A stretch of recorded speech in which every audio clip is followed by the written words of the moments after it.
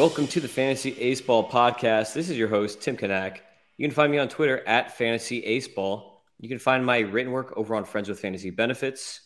And of course, we have with us today Mr. Raymond Atherton at Raymond Atherton on the Twitter. What's up, Raymond? What's up? How are you guys?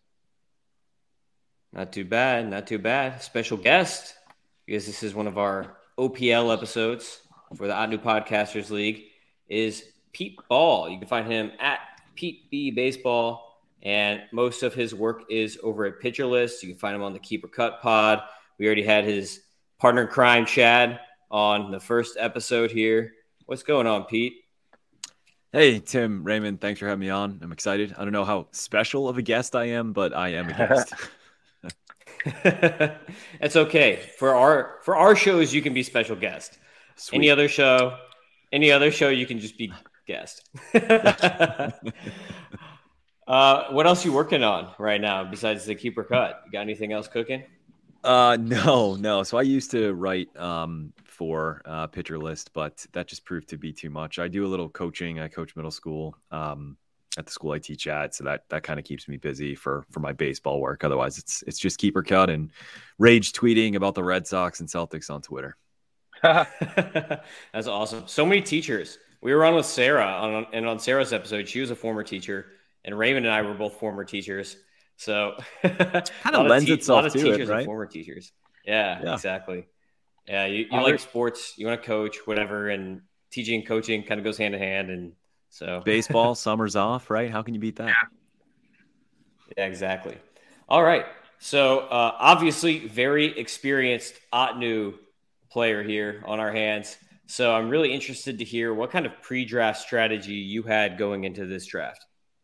Sure. Yeah. I mean, this is actually only my third full year playing Ottoneu. I mean, obviously I talk about it a lot. I'm in 4 leagues now. But Chad's the one who obviously got me into it for the Keeper Cut podcast. And going into it, this particular auction, the night before, a couple nights before, I'm in, I think it's League 13. Don't remember the number. But it's the Fangraph Staff League. And to be clear, I'm not on the Fangraph staff, but I'm in the league because they had an opening and obviously Keeper Cut was starting. So I needed to have some Ottoneu experience. And we had our auction a few nights before, and it was like eye-opening. Like I went into the auction with so much money, and because I kind of rested on my laurels a little bit, like hunting for that deal, I missed out on a lot of players. And I loved my roster going into the auction. I still feel like I can compete, but I came out of that auction with $40. And so going into this one, I was like, that's not going to happen. I was super aggressive early. When we transitioned from the live auction to the slow, I had spent the most money. I think I only had like $77 left, and I was happy with that. We're going to talk about some of the ones I don't like so much. I rushed into a few players there, but overall I was pretty happy with my approach of spending early because I ended up with players that I wanted. So talking about spending early, did you have certain targets and kind of like a general idea of what you wanted to spend on them? Or did you have certain positions marked out that you wanted to hit up and make sure that you spent X amount of dollars at that position so that you weren't you didn't have the black hole at third or whatever? That's like the main thing most people are worried about. It seems like this year is like black hole at third base, right? Well, I think outfield is actually weaker in a 5 outfielder league than third base. But did you have like budgetary numbers in mind for some positions, or how did you go about that? It wasn't so much setting a budget at each position. I had up the auction calculator for pretty much the entire auction. I'm in another 5x5. This is a 5x5 league, and I'm in one other one, the Pitcher List New league. So I at least had some kind of reference point. I did go into it wanting Ronald Acuna Jr. I wanted to attack outfield. I wanted to attack speed. And I wanted to, just be aggressive in the auction. It was nice where he was like one of the later studs to get nominated. Usually it just kind of turns out that the best players get nominated early. Some of them will hang around for a little bit, but Acuna was one of the later ones, and I was able to stay under 60, get him for 59, and then you kind of nailed it there with third base. I was going to end up with one of the elite third basemen, but I knew to attack it early as opposed to waiting for the last one. That auction that I referenced before, what really bit me in that one was there were basically 4 aces going into the auction, and everybody knew there were 4. And so after each one went up, I was like, all right, there's still 2 more left. There's still 1 more left. The last one was Julio Urias, who ended up going for $40 to Eno Saris. And I know that's a crazy price to pay, but that was inflation. And honestly, in retrospect, I wish I paid it, because then I ended up with like a $15 Lucas Giolito and $40 left over in the auction. So, yeah, that was a tough one. I don't know where Eno would have stopped bidding, but I wasn't going to let that happen to me at third base here. We're like, all right, Riley is off the board, Devers is off the board, Joe Ram's off the board, and then I'm paying out the nose to get Machado. I didn't want that to happen, so I locked up Devers for a price that I felt pretty good with. Yeah, some of the third basemen, and it's kind of, this happens, I feel like right now, even in snake draft leagues. If you don't have a first base or a third baseman by the end of round 2, if you're like in a like TGFBI, since we just had TGFBI, right? Like if you didn't have a third baseman at the end of round 2, there's not much left. You're looking at like Gunnar Henderson if you want to like play the rookie game, or not much really after that. Alex Bregman. Yeah, Bregman too, better points, but yeah, I think it's pretty critical to nail someone down in some of these positions. And one of the weird positions that took me completely by surprise, because you mentioned you've done a 5x5 Ottoneu. The only ones I have done is points before this draft. So I had not done 5x5 Ottoneu. And I should have thought more about it instead of just going into the draft with the idea that it should be similar values at similar positions. But I should have thought more about it, that this is kind of a blend of NFBC style. It's traditional 5x5 roto, right? So it's kind of a blend between that and the standard points Ottoneu that I'm playing. It's like mixing the two together. And I was so taken aback by relief pitchers and the costs that relief pitchers were going, that Raymond and I found ourselves for like a third of the draft, a quarter of like a big portion of the draft. We're just trying to cobble together some sort of relief pitcher combo that could do something for us. And how did you handle the relievers in this draft? Did you know that the prices were going to be exorbitant with relievers, or did you kind of have the same situation that we ran into, where you weren't really quite sure that the prices were going to be that high? Yeah, I mean, when you think about Ottoneu, I mean, we're talking 12 teams and 5 reliever spots that people basically have to fill. So there's 60 relievers. There's less than half of that are surefire closers in baseball. Add in the fact that this is roto, and not that head-to-head categories is a thing on Ottoneu, but in head-to-head categories, I don't really mind kicking saves down the line. And if I miss out, I miss out. That's fine. It's one of the 10. In roto, I don't really like punting any categories. So I was going to go hard after a closer, but they were just the first few that went. It was just like, I'm not touching that. Like I can't remember the exact prices, but Diaz and Clase and Hader went for a lot too.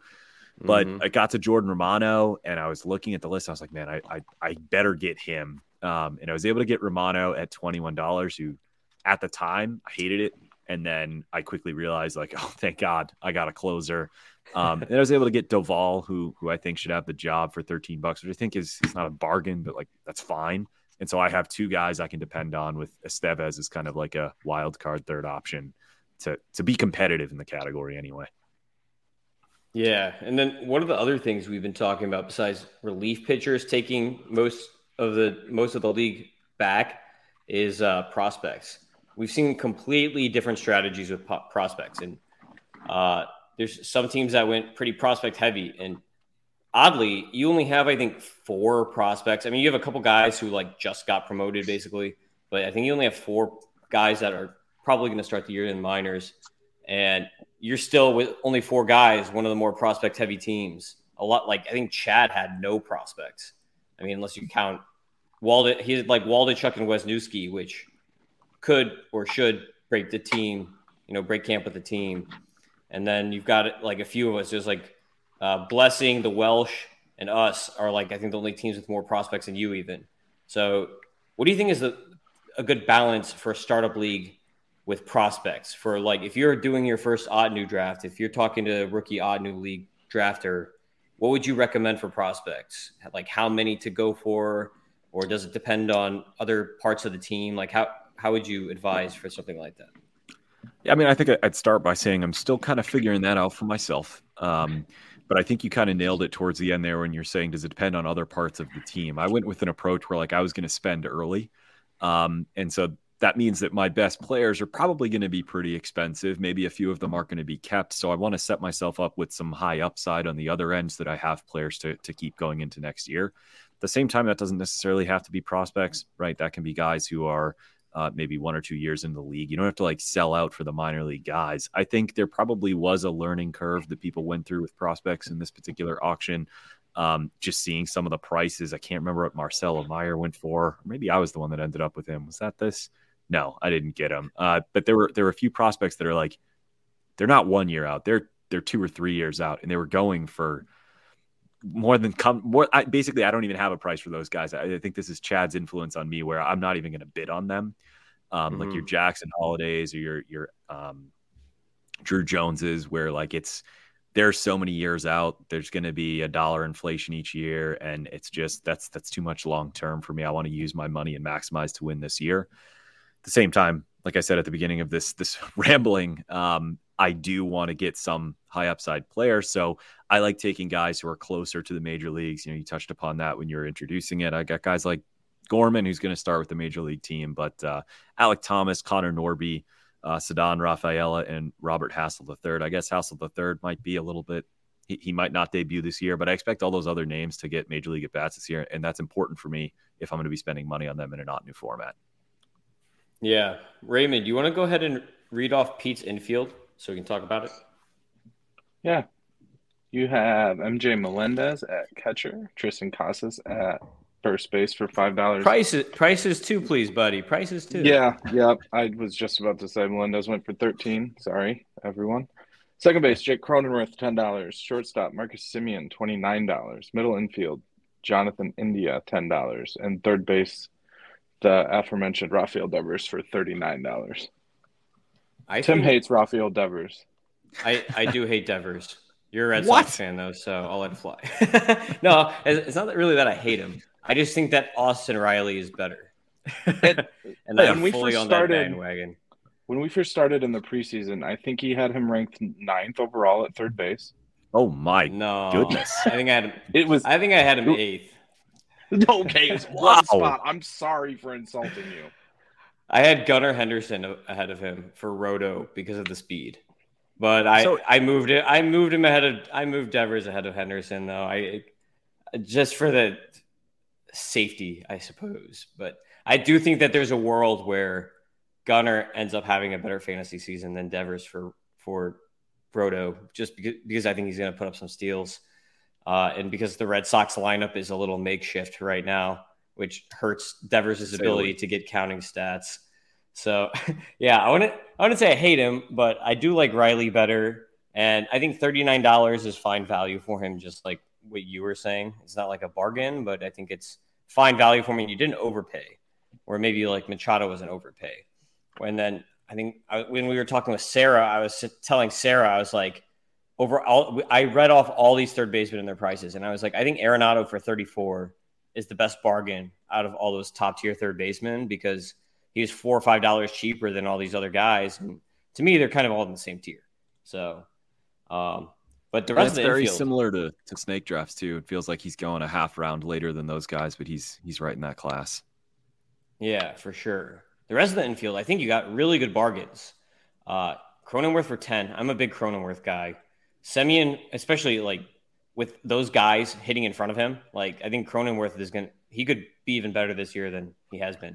Semien for 29 is a steal in Roto, especially because he's just, copy paste year after year, pretty much at this point. Besides that, Blue Jays, he's not going to, hit 40 or whatever homers he hit again, but he's really good. India for 10, that's a steal coming off that injury. Costas for 5, I like that.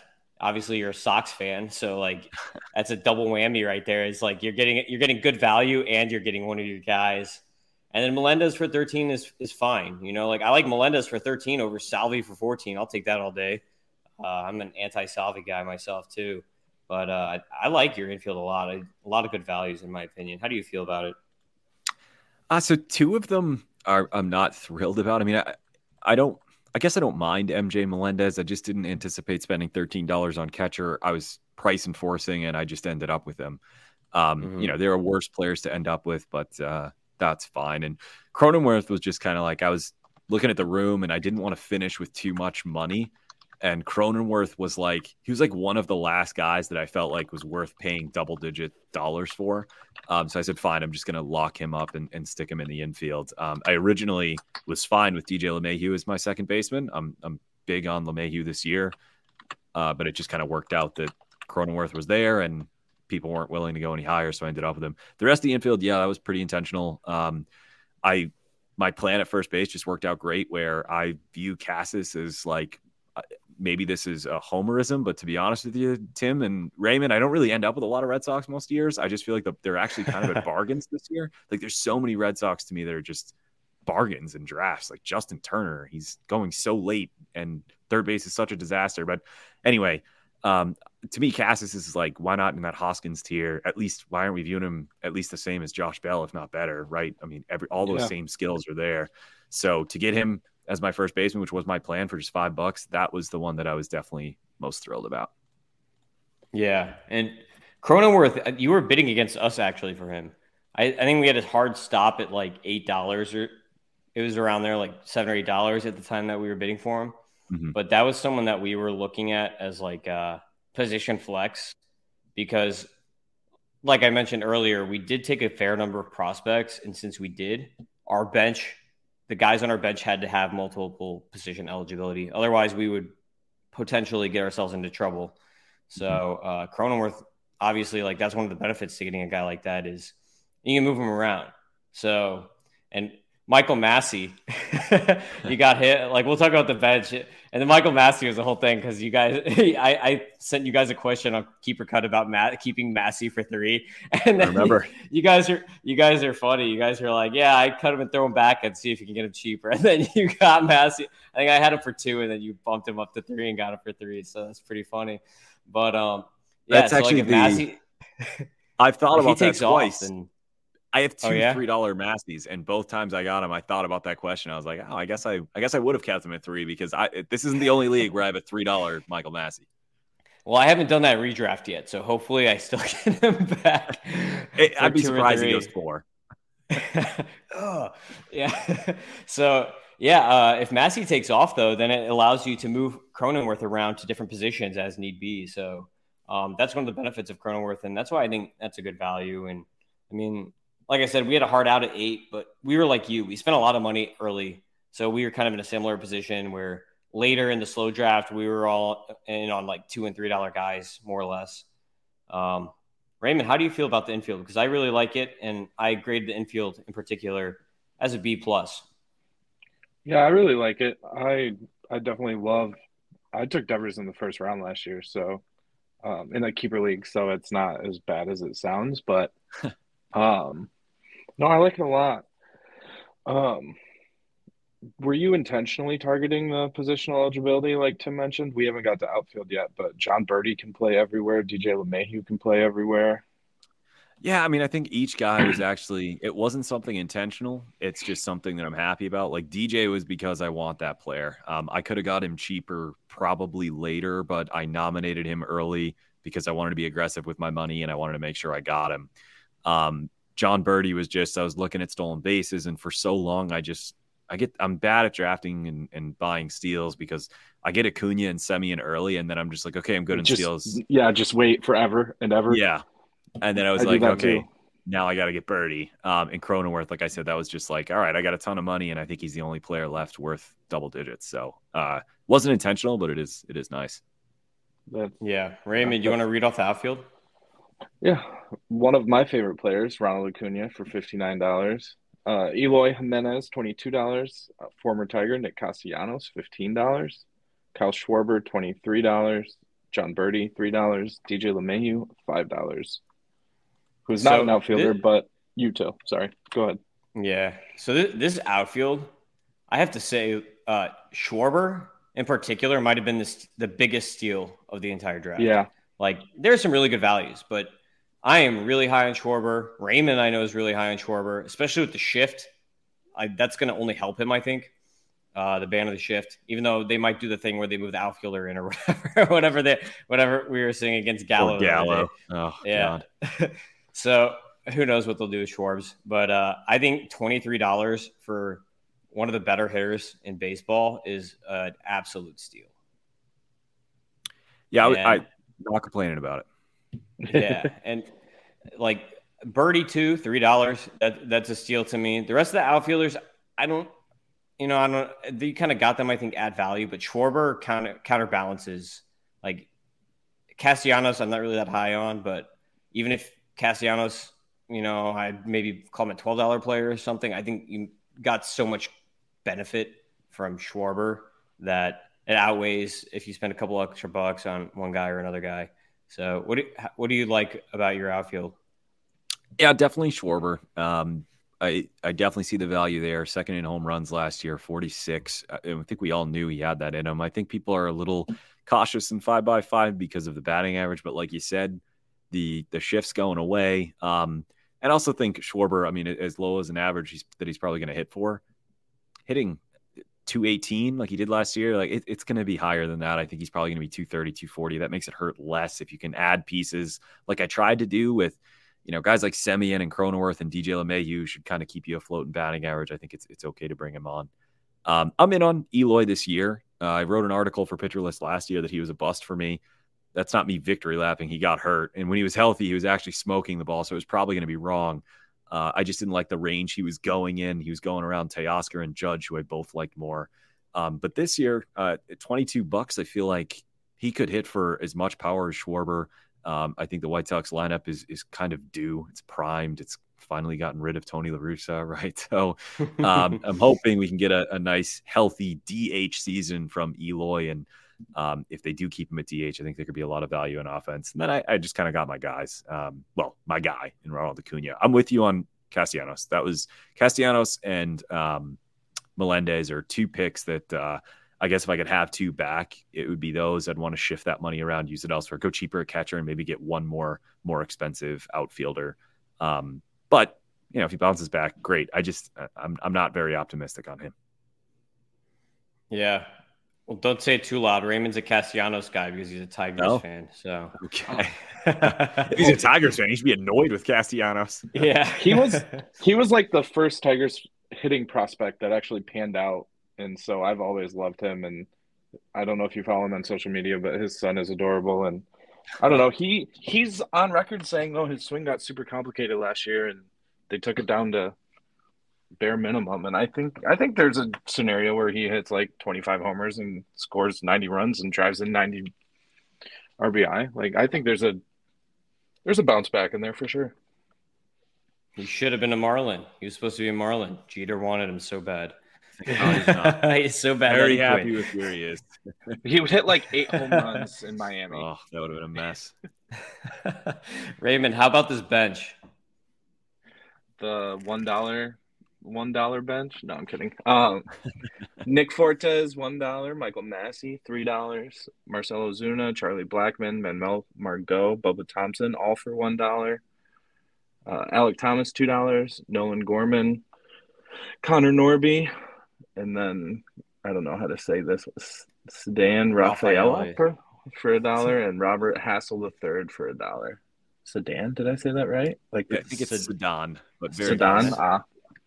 I always said Sedane, but because that's my South Florida coming out. I've got to make everything super Spanish. So I like this bench. Fortes is a guy that we had as a target if we missed on. We wanted to get one of the top prospect catcher guys. Like we ended up with Endy. And if we missed out on Endy and Ohapi, Fortes was like the next guy that I wanted to go for as like backup catcher. And for $1, that's nice. Obviously, we just talked about Massey.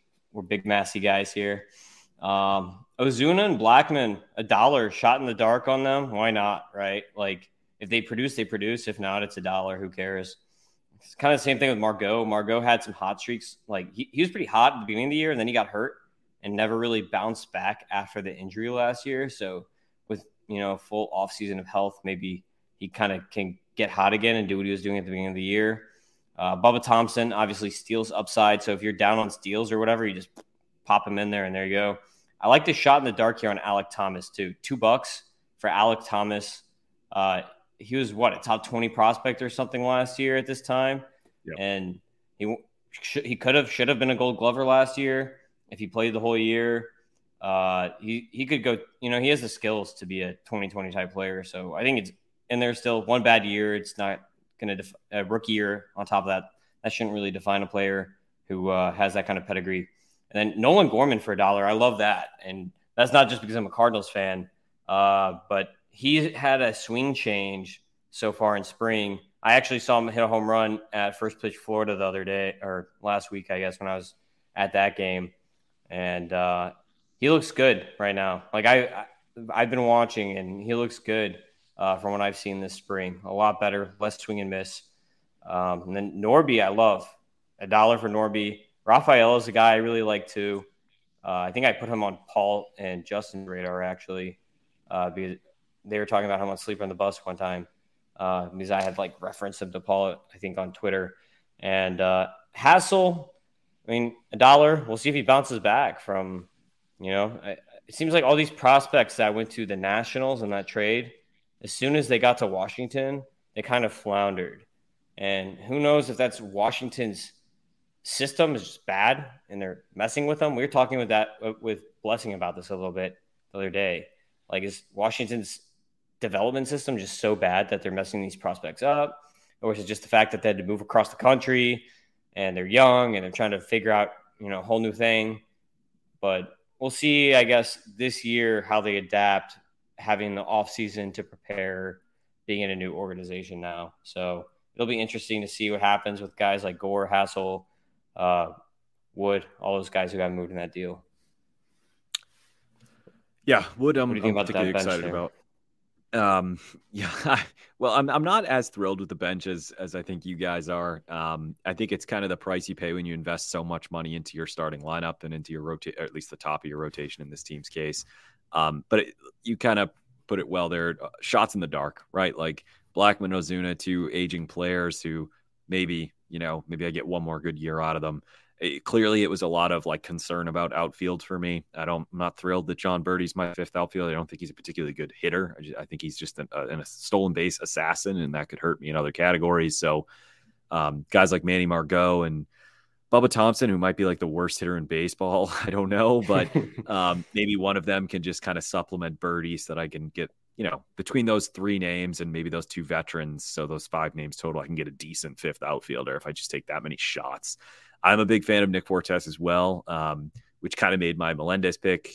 I expect MJ Melendez to outperform Nick Fortes in every single category, but the money I could have saved and used elsewhere, that kind of had me thinking, because I was pretty happy to get him for $1. And then Massey, I'm sure he's a guy you talk about a lot, and I think there's a lot there to like. I don't know how much it's going to translate to the major leagues. It hasn't really yet, but if it does, that could be a nice pick there for $3. In terms of the prospects, I like Gorman. I mean, Gorman for $1, sure. I think there's just so much swing and miss, but there's also just so much raw power. He's kind of unique for a second baseman. No problem throwing $1 there.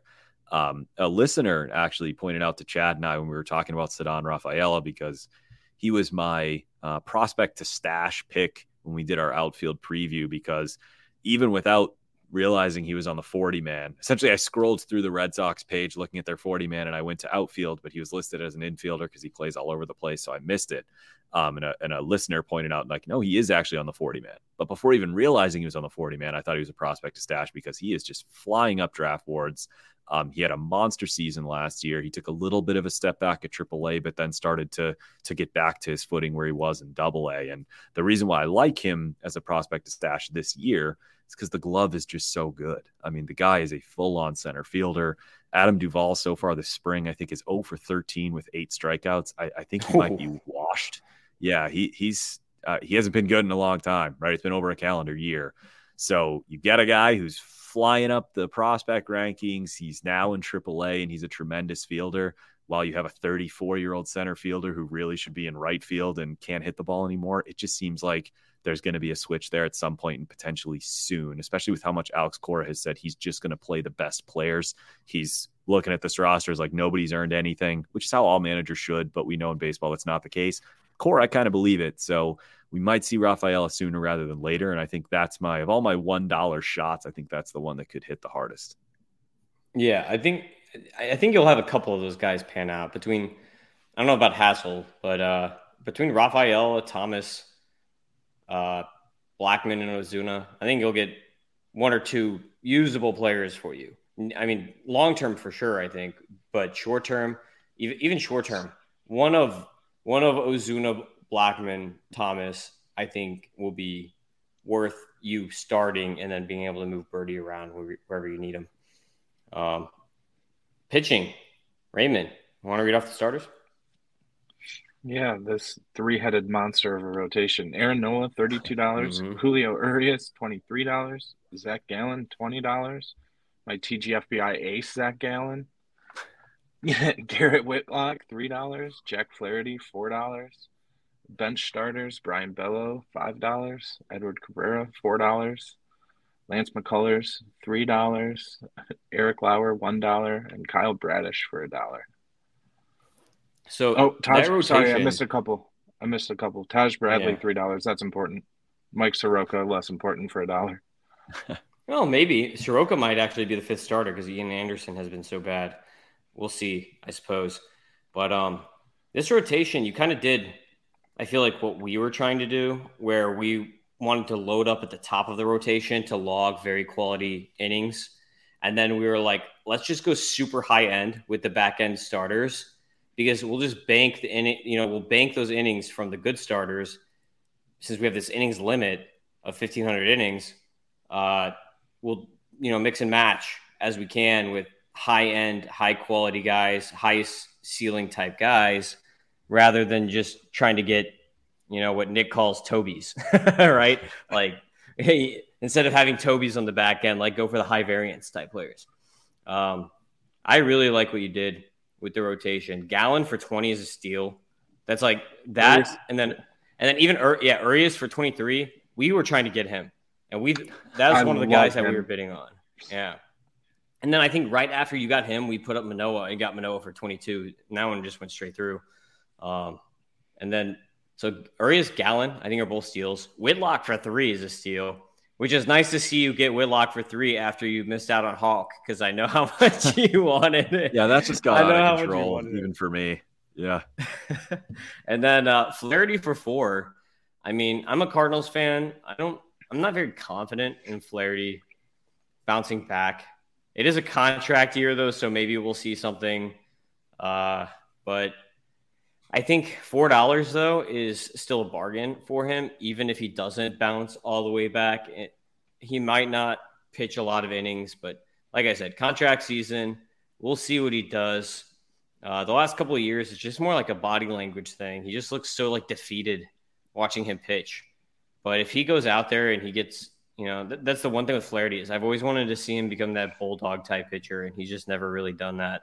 And as a starter, you have to be. The best starters are the Max Scherzers and the JVs who go down there and they stare the hitter down on the mound, and that's their home plate. Like, you can't be passive and be a dominant starter in the majors. Bayo, this is one I want to ask you about, actually, because I've got Bayo in a couple other leagues, including TGFBI.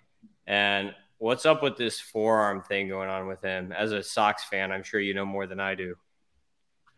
Yeah, so it happened, I don't know, right around my birthday. I think it was the third, because that was oh great, what a great gift. We're gonna lose one of my favorite young pitchers on the team. It was forearm tightness around mid-February. And this was after he was there was so much confidence in this kid. It was after he was working with Pedro Martinez. He was developing a new, I want to say, curve ball. He wasn't working on the changeup with Pedro, which would have been awesome if I heard this kid was going to have a Pedro Martinez changeup. We'll take a Pedro Martinez curveball, though. But he was shut down. I don't know if he is scheduled to pitch yet, but he has thrown bullpen sessions, and they've been pretty adamant that this is just we're just being cautious. I was talking about this with Chad. He was talking about a reliever for the Guardians, Sam Henches, how Henches is listed as week to week. But would that be the case if it was the regular season? or if it was the regular season, would it be more like day to day? But it's just at spring training, so we're being overly cautious. You never want to hear forearm strain though, and that was definitely after this auction because I don't think I have got him in a single league since that news broke. And I definitely wouldn't have spent $5 because obviously there is that fear that he could miss the season. But they've been pretty positive about it, as positive as you could be. And I don't think he was going to start the season in the rotation anyway. I know that sounds like crazy because he seemed like a lock for it, but I think they're going to be monitoring his innings pretty closely this year. And they've done piggyback stuff in the back with both Whitlock and Houck. Hopefully not so much that it's ruining those guys. And I think they're going to try that same approach with Bayo, especially with so many starters coming back from injury.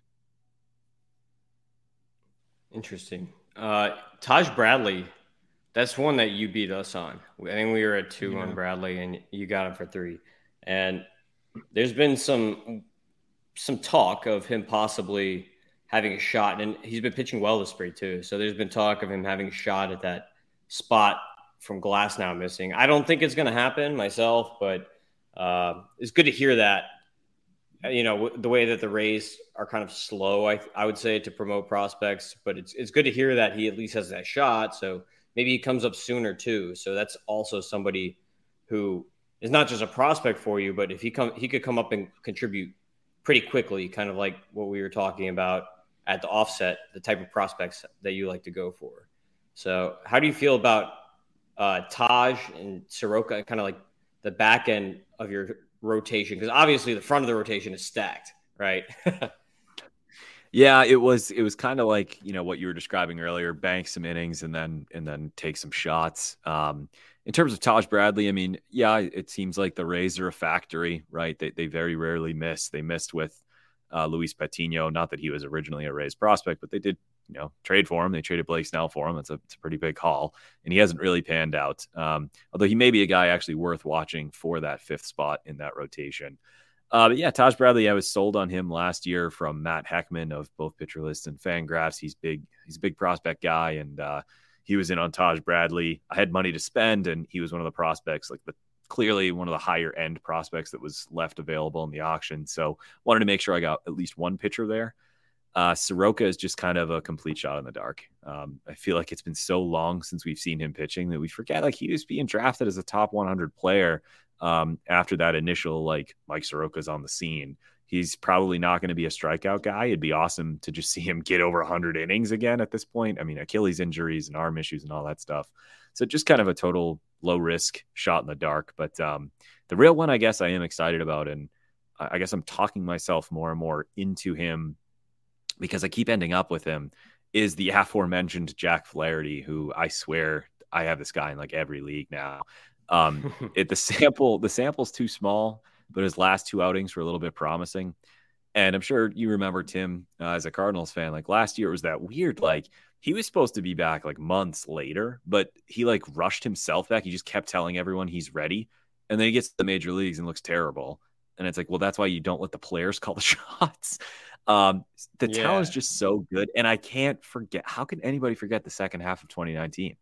I mean, him and Yu Darvish were like vintage Jacob deGrom and Clayton Kershaw, like crazy. So it's not like it's just potential. We've seen it. Like we've seen Jack Flaherty, not for entire seasons, although you could make the case, but for at least half seasons. That's a long time to pitch like an ace. So for $4, I felt okay with that. Yeah, in 2020, before he got hurt, he was pitching well then too, and then he got hurt. So there's some weird COVID stuff that year too with the Cardinals, right? Yeah. So just a couple weeks. You know, you want to give the player the benefit of the doubt, and it's, to me with Flaherty, because I watch so many Cardinals games. It's like that. I get that Ian Kahn thing where he talks about like watching the player instead of looking the stats, and I just get that like spidey sense where I'm like, man, you could tell he's just up there beating himself up when he needs to be up there, kind of like going after the hit, like get over it and move on. You gave up a hit, okay, get over it, move on, get to the next hitter. Instead, he's thinking about the last at bat instead of moving on to the next one, and you can just see that when you watch him. But maybe, you know, hopefully, I just hope he's over it and he gets back to how he was. So, but I think your rotation's pretty sick. it's one of the better rotations, I think, in the league.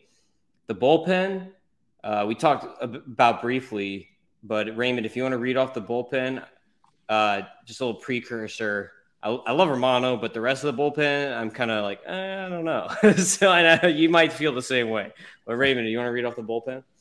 Yeah, Jordan Romano, $21. Camilo Doval, $13. Carlos Estevez, $4. And then John Schreiber and Brad Boxberger for $1 apiece. Yeah, so those guys, the good thing is that they're cheap, right? You're not like blowing money. Like Estevez is only $4 and he could be getting saves.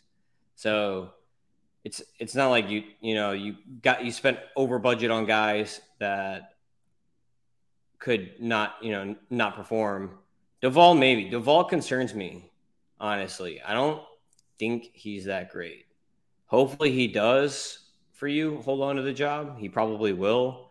But the Giants are one of those teams that likes to mix and match every now and then, where they have one prime closer, but then there's a secondary guy who comes in and usually gets like 8-10 saves. Then they've got another guy who usually jumps in and gets like 5 saves. Like we've seen Tyler Rogers over the years jump in for 8 saves every year. And now they have Taylor Rogers, who's even better. And we were talking about this with Blessing, that I think Taylor Rogers could be one of those sneaky, cheap guys who just pops 20% of the saves just because they want to play. Kapler wants to go matchups and they want to get the lefty in there or something like that. So how do you feel about the bullpen? I guess I'm okay with it, and that's all I really wanted to feel about the bullpen. Like, if I felt amazing about my bullpen because I had like 3 bona fide closers, then I'd be worried I spent too much money on the bullpen. Yeah. I'm kind of with you on Duvall. I know there are people out there that are pretty bullish on him. I think he's talented enough to keep the job, and that's really all I want. I mean, in the second half, it was an ERA under 2. I don't know if he's going to post all that flashy of whips, but it is a good ballpark to pitch in. And if he can get me what I kind of expect from Duvall is probably anywhere from 20 to 30 saves, which if he's on the higher end of that and Romano gives me 35 to 40, which I'm sure most people are kind of expecting from him again, then like I should be fine in saves and I just don't need to worry about it. Carlos Estevez, there was some optimism from the GM there that he would be the closer, but he did say, it's up to manager. Is it Phil Nevin with the Angels? Yeah. He said it was up to Nevin. Estevez has not had a good spring. Apparently that's because they've wanted him to work on throwing up in the zone, and he just hasn't been able to do it. And I was like, well, that's okay because it's only spring training and he's just working on something. But Chad made the astute, somewhat obvious point that it's probably not good if they're asking him to work on something and he's not doing it. But it was so early in spring training that it's like, let's give him a chance. So the problem for Estevez, though, is if he does continue to have a bad spring, then he's not going to start the season with the job because Jimmy Herget was just too good. Like he's not a strikeout pitcher. He's not a typical closer, but he was pretty fine in that role. Those last 2 names there, Schreiber's having a terrible spring, so he's an easy cut at $1 if he's not a repeat of last year. He's not going to close for the Red Sox. He's probably not second in line because they do have Chris Martin now too. And Brad Boxberger was just like, the Cubs bullpen is such a disaster. Like I'll just try one of them and see if I end up with the closer. Yeah. Well, that's the interesting thing. Like we kind of did a similar thing with the back end of our bullpen because we actually ended up with Herget, and then we have Brandon Hughes for $1 too. So we're in on that Cubs bullpen the other for one guy. of the pieces anyway. Yeah. One of us will be right, and then, probably. Yeah, and then Sarah was telling us she's like obviously bleed Cubby blue. She's like, I have no idea. She's like, they have 8 guys who could close and nobody really knows which one it's gonna be. So we'll see what happens with that Cubs bullpen. It'll probably shape shift over the whole year. Who knows? I think the problem is not that they have 8 guys that could close. I think the problem is that they have no guys that can close. And it's just going to be like, it worked for people that took David Robertson last year. It actually kind of worked out nice until he was traded. So who knows? I think you have the better pitcher in Hughes, though. I'll say that much. Yeah. So this is one question I wanted to ask you about the bullpen before we move on to some other questions, some overall questions. But the bullpen, you don't have any bench bullpen guys. I think you might be the only team in the league without even one bench bullpen guy. Are you comfortable with that? Are you like, you have to, obviously, if you wanted to add one, you have to drop somebody else, unless you're just going to shift by dropping Schreiber or Boxberger or whoever from your bullpen, then adding another bullpen guy. But we, ended up with 7 bullpen guys, and I think the average might be closer to 8, looking at everybody's team. Just because I think people were taking their shots, right? There's so many bullpens out there, like we were talking about the Cubs, that are a mess. And it's like, if you take your shot early and then you get the guy, then that guy becomes automatically like way more valuable than what you spent on him. So with only the 5 bullpen guys, did you do that on purpose, or is that just, you're just buying values, or really what happened with that? And what's your strategy with the 5 bullpen? It's very intentional. I knew my last two relief pitchers were going to be $1, and then I was going to be done. I didn't want to look at them. I just would rather shoot for upside at all the different positions. And I was shocked when you said that. I was like, there's no way Chad has more than 5 relievers, and he does. And I think that's because he wasn't, if you were to ask him, and you did probably ask him, so there's got to be an answer to it. Would he have been maybe more aggressive on relievers? He probably would say he would have been, because, he's got Kenley Jansen, who's going to close for the Red Sox. And then it's a little unclear. I mean, I don't know how he got Scott Barlow for only $4, but then it's like a bunch of guys whose jobs are up in the air. And it is important in Roto to lock up those saves. So once I had what I thought in my mind was, on the very low end, 60 saves, on the very high end, I could have up to 80 saves. Once I had that, I'm done. I'm fine. I don't want to sink money into it. I guess the one reliever, we'll see, that I keep ending up with as like a bench reliever in some places is DL Hall, who I like a lot. There's just so much swing and miss there. He feels like he could be a sneaky, like, American League Josh Hader this season. But I can't even remember what happened to him in this auction. I just didn't end up with him. And so if I'm not going to get DL Hall, I guess I'm out on bench relievers. Yeah, I was looking to see if he's even owned. He is. DVR has him. I think I remember that. I think I was in a bidding war with him. I think. Yeah, $3. He went for 3. Did you go? Yeah, for I 2 probably on took him to 2, and I just couldn't do it for 3 if I had to guess. All right. Definitely talking about bidding wars. Talking about bidding wars is a perfect transition, and you're not even the co-host, Pete. Bidding war highlights. Did you have it? What bidding wars during this draft still stick out to you? Even though this draft was what, 2 or 3 weeks ago, what sticks out to you still? Well, I was not going to lose Ronald Acuna. That I feel like for 5x5, Acuna is just primed to have this incredible season. I don't know if it's possible to sleep on a guy who might be the number 1 overall player on NFC right now, but it feels, I listen to so much baseball content that it feels like I have a really hard time using the word sleeping, but like, to me, he's the number 1 player. He just is. If it's head-to-head categories, I'm 100% Aaron Judge, but otherwise I think Acuna is basically just like a more proven in a full season Julio Rodriguez, who I guess I would view as a very close number 2 in Roto settings. And so I wasn't going to lose him. And I had a feeling once it got to 59, it's like that. It's just like this mental block. Like, I can't possibly go to 60 on a player. And so the bidding just stopped and I got him for 59.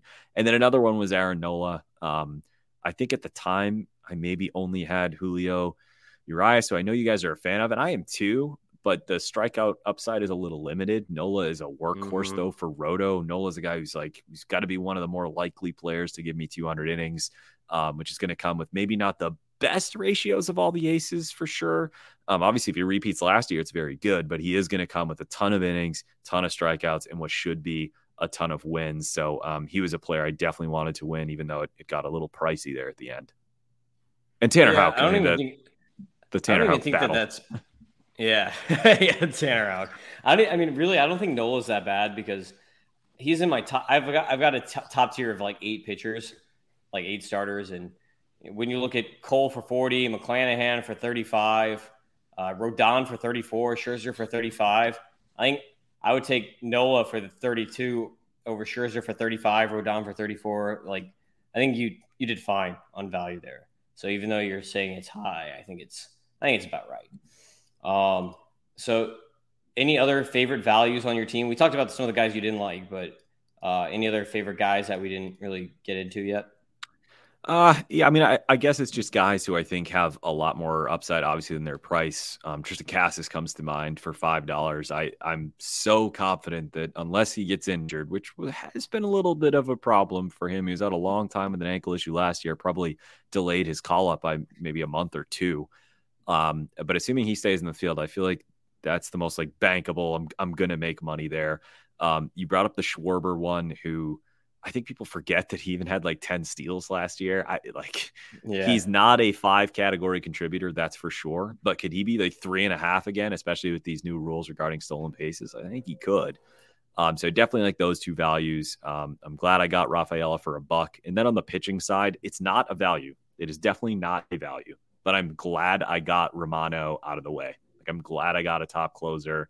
A guy who's been consistent over the last 2 years, clearly proven to be one of the best relievers in the game, at least when it comes to saving games. So it's extreme. It's not the question. It's extremely far from a value at $21, but I'm just glad to have Jordan Romano on my team.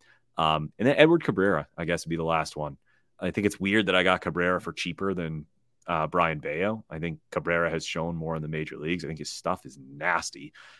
Miami has proven themselves to be a team that can churn out high quality pitching talent. And ever since then, right, Pablo Lopez has been traded, and I think Edward Cabrera is going to start the season in the rotation. So he's a piece that for just $4, I feel pretty good about. I kept him in 1 or 2 Ottoneu leagues for like $5-6. So to get him in a startup for just 4 felt pretty good. Yeah, I like exactly. Cabrera has nasty stuff. For him, it's a question of control. So it's like, okay, is he going to get it? We'll see. I guess this will be the year that we find out, right? Yeah, so, you should have a chance. Yeah. So your team, I've been grading every team, and I've been telling everybody my grades are like graduate school professor. C is average, right? Like I'm not a B average type guy. So I really like your team though. I gave your hitting a B plus, and your pitching, I was trying to decide if it's a B or a B minus. I was kind of in between because I really like your rotation. Like your rotation gets really high grades, but then the bullpen to me, like I like Romano. I think you got him at a good price, but I'm just not a Doval guy. I don't know, like how we kind of talked about. I don't know if SFS is going to get the job. So you might only have one source of save. I mean, you'll have Doval, but I guess you might have 1.5 sources of save if, like I was saying, the Giants bounce around with Taylor Rogers and Tyler Rogers and whatever other guys they they have in that bullpen right now. But they seem to do that. So that's the concern in the bullpen. Not like any of those guys are really like bad, but it's just I don't know if you're going to have enough saves. But the thing is, Romano, you got that workhorse to hopefully hold down the fort. He's that safety blanket for you, kind of like what we were just talking about. So, what do you think about grades? How would you grade yourself?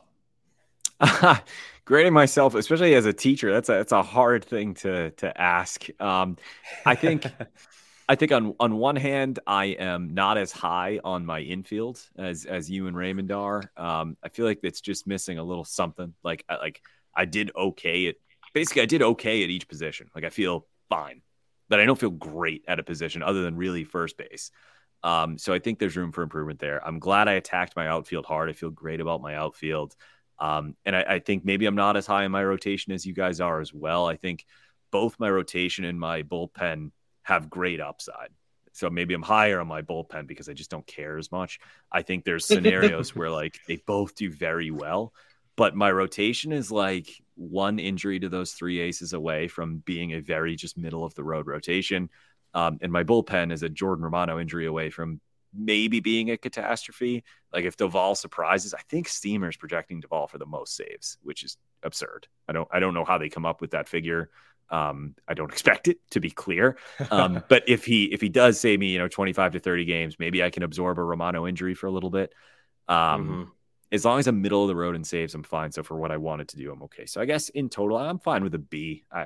It's not an A. I would have needed to have done better on my infield, but there's a lot of upside and a lot of downside when you go so hard with stars and scrubs in the pitching. Yeah, for sure. And the thing, though, going stars and scrubs with the pitching, I think you did it right because you went with the scrubs. Like I said, you didn't go Tobies. You were getting guys that can be high variance. like Lance McCullers for $3. If McCullers is actually healthy at some point, like that's going to be $3 well spent. But that's all dependent on health. And the same thing kind of with Bayo, even if he's healthy, if Cabrera breaks out, if Bradley gets playing time. So you have high variance options. It's not like you have boring guys. So it makes it a little more fun, I think, the back end of the rotation. So one of the questions I've been asking everybody is, do you have any hints or tips for Ottoneu rookies? If someone's going into their first Ottoneu draft, what hints or tips would you have for them? By far, I think the biggest lesson I've learned in Ottoneu, and it really was hammered home this season of auctions, is spend your money. Spend your money. I get it. You want to be the smartest guy in the room and you want to find the best deal. But you know what? You will never find the best deal if you don't spend your money. And, last year we did the auction, our mock auction. We did it this year as well. Last year we did it. And there were people that were left $50-$60 on the table. And I was like, that's never going to be me. And then I had that auction a few weeks ago, well, like a month ago now, and left $40 on the table for a team that I thought, man, this thing could compete. So since then, in all of my auctions, I've come out hard and strong early, and I've liked how my teams have turned out so much more.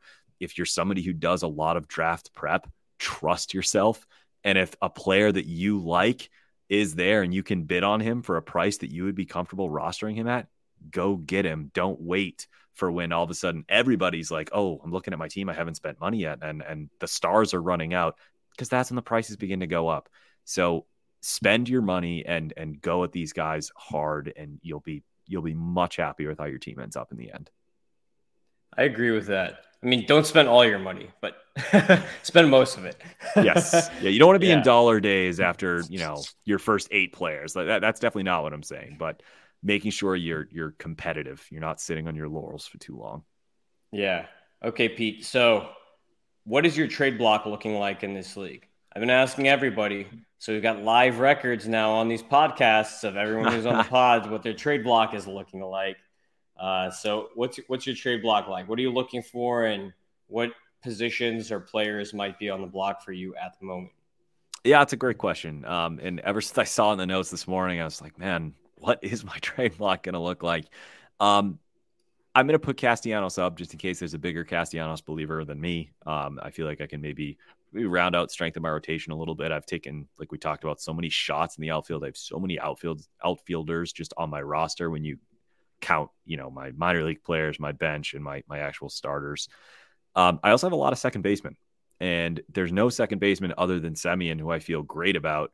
But because I missed out on all the shortstops, I'm playing Semien at shortstop. So I just have all these, I basically have 3 second basemen who I've all just I have Cronenworth, I have India, I have LeMahieu. I like all 3. So if somebody is really interested in one of those 3 because they need help at a position that frankly stinks, I'm happy to make that move. I'm not confident if Nick Fortes is my starter, but I am open to moving MJ Melendez as well. I just feel like $13 for Melendez is maybe a little bit much, but I could definitely see that returning some value. In terms of pitching, I don't feel like there's any starting pitching that I want to trade away, because I have 3 aces that I want to keep and see through this year. And then I have a bunch of guys who I could really regret trading those guys. Like if I trade away Jack Flaherty at $4 and he's 2019 Jack Flaherty, I've made a mistake. So I think I'm going to hold on to my starting pitchers. If I can acquire another closer, great. If not, again, I'll figure that out as the year goes on. So I guess in short, MJ Melendez, Nick Castellanos, and whichever of my second basemen someone's interested in. Excellent. Raymond, you got anything on that trade block? I don't know. Raymond's the trade broker. He was trying to set up a trade with Blessing, and who else were you trying to set up a trade with yesterday? And Raymond said that we got to get a commission. So if he brokers a trade, then we got to get a couple bucks sent our way. A couple of our budget bucks sent our way. No, I was going to say I'd be in on Castellanos, but I don't think we can afford him because somebody paid $15 for Newbar. Newbar's better than Castellanos, dude. But he's got money left over. I don't know. I do have money left over, but I'm gonna. You had more than I thought for as hard as you're pushing spending your money. You have $15 left over, which isn't top of the league, but it's middle of the pack. I think we have like $3 left. It's all we have 5. 5 is maybe where I'd want to be. It's all in the eye of the beholder, right? Because I've missed out on 2 of my, I brought up the staff league, but there were quite a few guys who at the end of a couple of auctions this year, I'm like, man, I wish I spent more money. So to only have 15 for me, that's like, I only have $15. I spent a ton. Here we go. But I totally understand why to other people, it's like, oh yeah, you left some money on the board there. Yeah. Well, I mean, that explains why you were comfortable spending the money for Cronenworth or, something like that too. But yeah, I like your team a lot. You have a lot of good value, and hopefully we'll get some trades rolling sometime soon here. I think most people, when they draft, a lot of people don't want to trade from their team right at the beginning of the year. They kind of want to see how their team does because people put a lot of effort into building that team, right? So we'll see if we get any trades preseason. I'd be kind of interested to see what something would look like. And obviously this is a new league too, right? So there's always going to be those first people hesitant to start sending trade offers because you don't know if you don't know some of the people in the league, you don't know how they're going to react if they get an offer that maybe they might not like. So, we talked a little bit about that with Daniel, and he's like, he just uses the calculate. He sends the trade calculator back to people and stuff like that. And it's like, well, that's smart. That's a good way to handle it instead of just telling people, get out of here. That's ridiculous, and like blowing up on them. Just send the trade calculator back if you disagree with it. So, I think if you're playing Ottoneu, like you're pretty into fantasy baseball. So like, I feel like most of us can probably see the merits in just about every trade offer we've received on Ottoneu. Even if it's like, oh man, I would never accept a deal like this because it's prospects for my stud and I'm a horses over ponies guy. You can usually at least see the merits in it. I can't remember ever receiving something on Ottoneu where I'm like, what is this guy thinking? That's funny. Yeah. All right. You got anything else on your team that you want to bring up before we close this out, Pete? I think I'm just going to be a homer and bring it back to Ceddanne Rafaela. He's having a pretty nice spring. And I can't state enough that the Red Sox may have a lot of outfielders. That really doesn't mean that any of them are any good. Verdugo said he wanted to sign an extension and the Red Sox reaction was like, oh, that's nice. Okay. So you want to be here. Yeah. It's like, it's great. And I like Verdugo, but at some point your outfielders need to hit for more than 10 home runs each. And Rafael, if he continues to show what he did last year in the minors, I think Baseball America, he went unranked to the 84th prospect in baseball. That's a pretty big jump. Look at the numbers from last year, especially from a fantasy perspective, a guy who will swipe bags, hit for power, and you don't have to worry about play time because once he gets called up, he's going to be one of the best fielders on the team. I'd go start some auctions for Rafaela. Nice. That's a nice tidbit. Raymond, you got a final Raymondism for us to end this? Raymondism. First of all, I took Brian Bale at 380th overall in my TGFBI while we were doing this, so I thought I'd just throw that out there. That's nice. He's throwing a live bullpen this weekend, so that's encouraging. No, I have a Rafael Devers stat, and apparently he has hit the fastest pitch ever tracked for a home run. It belongs to Rafael Devers, 102.8 miles per hour off of Aroldis Chapman. And then players with 2 career home runs of 100 plus miles per hour, tied for most in the pitch tracking era. Juan Soto, Jazz Chisholm, Corey Seager, Rafael Devers. That's good company. Lefty matchup too. That's interesting. Yeah, and I love Jazz Chisholm being on that list is pretty cool. Those other guys kind of that makes sense. But I love Jazz. Love Jazz. So I think that might have been his rookie season, Devers. That was if it's the home run I'm thinking of, that was a dead center rookie season off Chapman to either tie the game or take the lead in the 9th. So it was a big spot too. This video's been on loop for 10 minutes, and it's a bomb. Yeah. That one was awesome. I was in a hotel at the time. I remember where I was when he hit that home run. I was like, let's go. That's awesome. Yeah. Aaron Hicks was especially now that he's signed. Yes. Yeah, especially now that the Red Sox finally committed. It's like, okay. You kept one of them. Thank God. It had to be him. Yeah. They kept the right one, in my opinion, too. Oh, for sure. Yeah. Couldn't have been Bogart. Yeah, well, maybe Mookie, too. If they had kept Mookie and Devers and then then you'd definitely be okay with, okay, Xander walked, but at least we kept Mookie too. Oh, for sure. I would think. But that was a disaster, but it's still a soft spot. So. All right. We won't rub it in then, Pete. All right. It was great having you on, Pete. We'll look forward to the next time. Thanks for coming on. Thanks so much, Tim and Ray. This was awesome. Thanks, man. This was fun.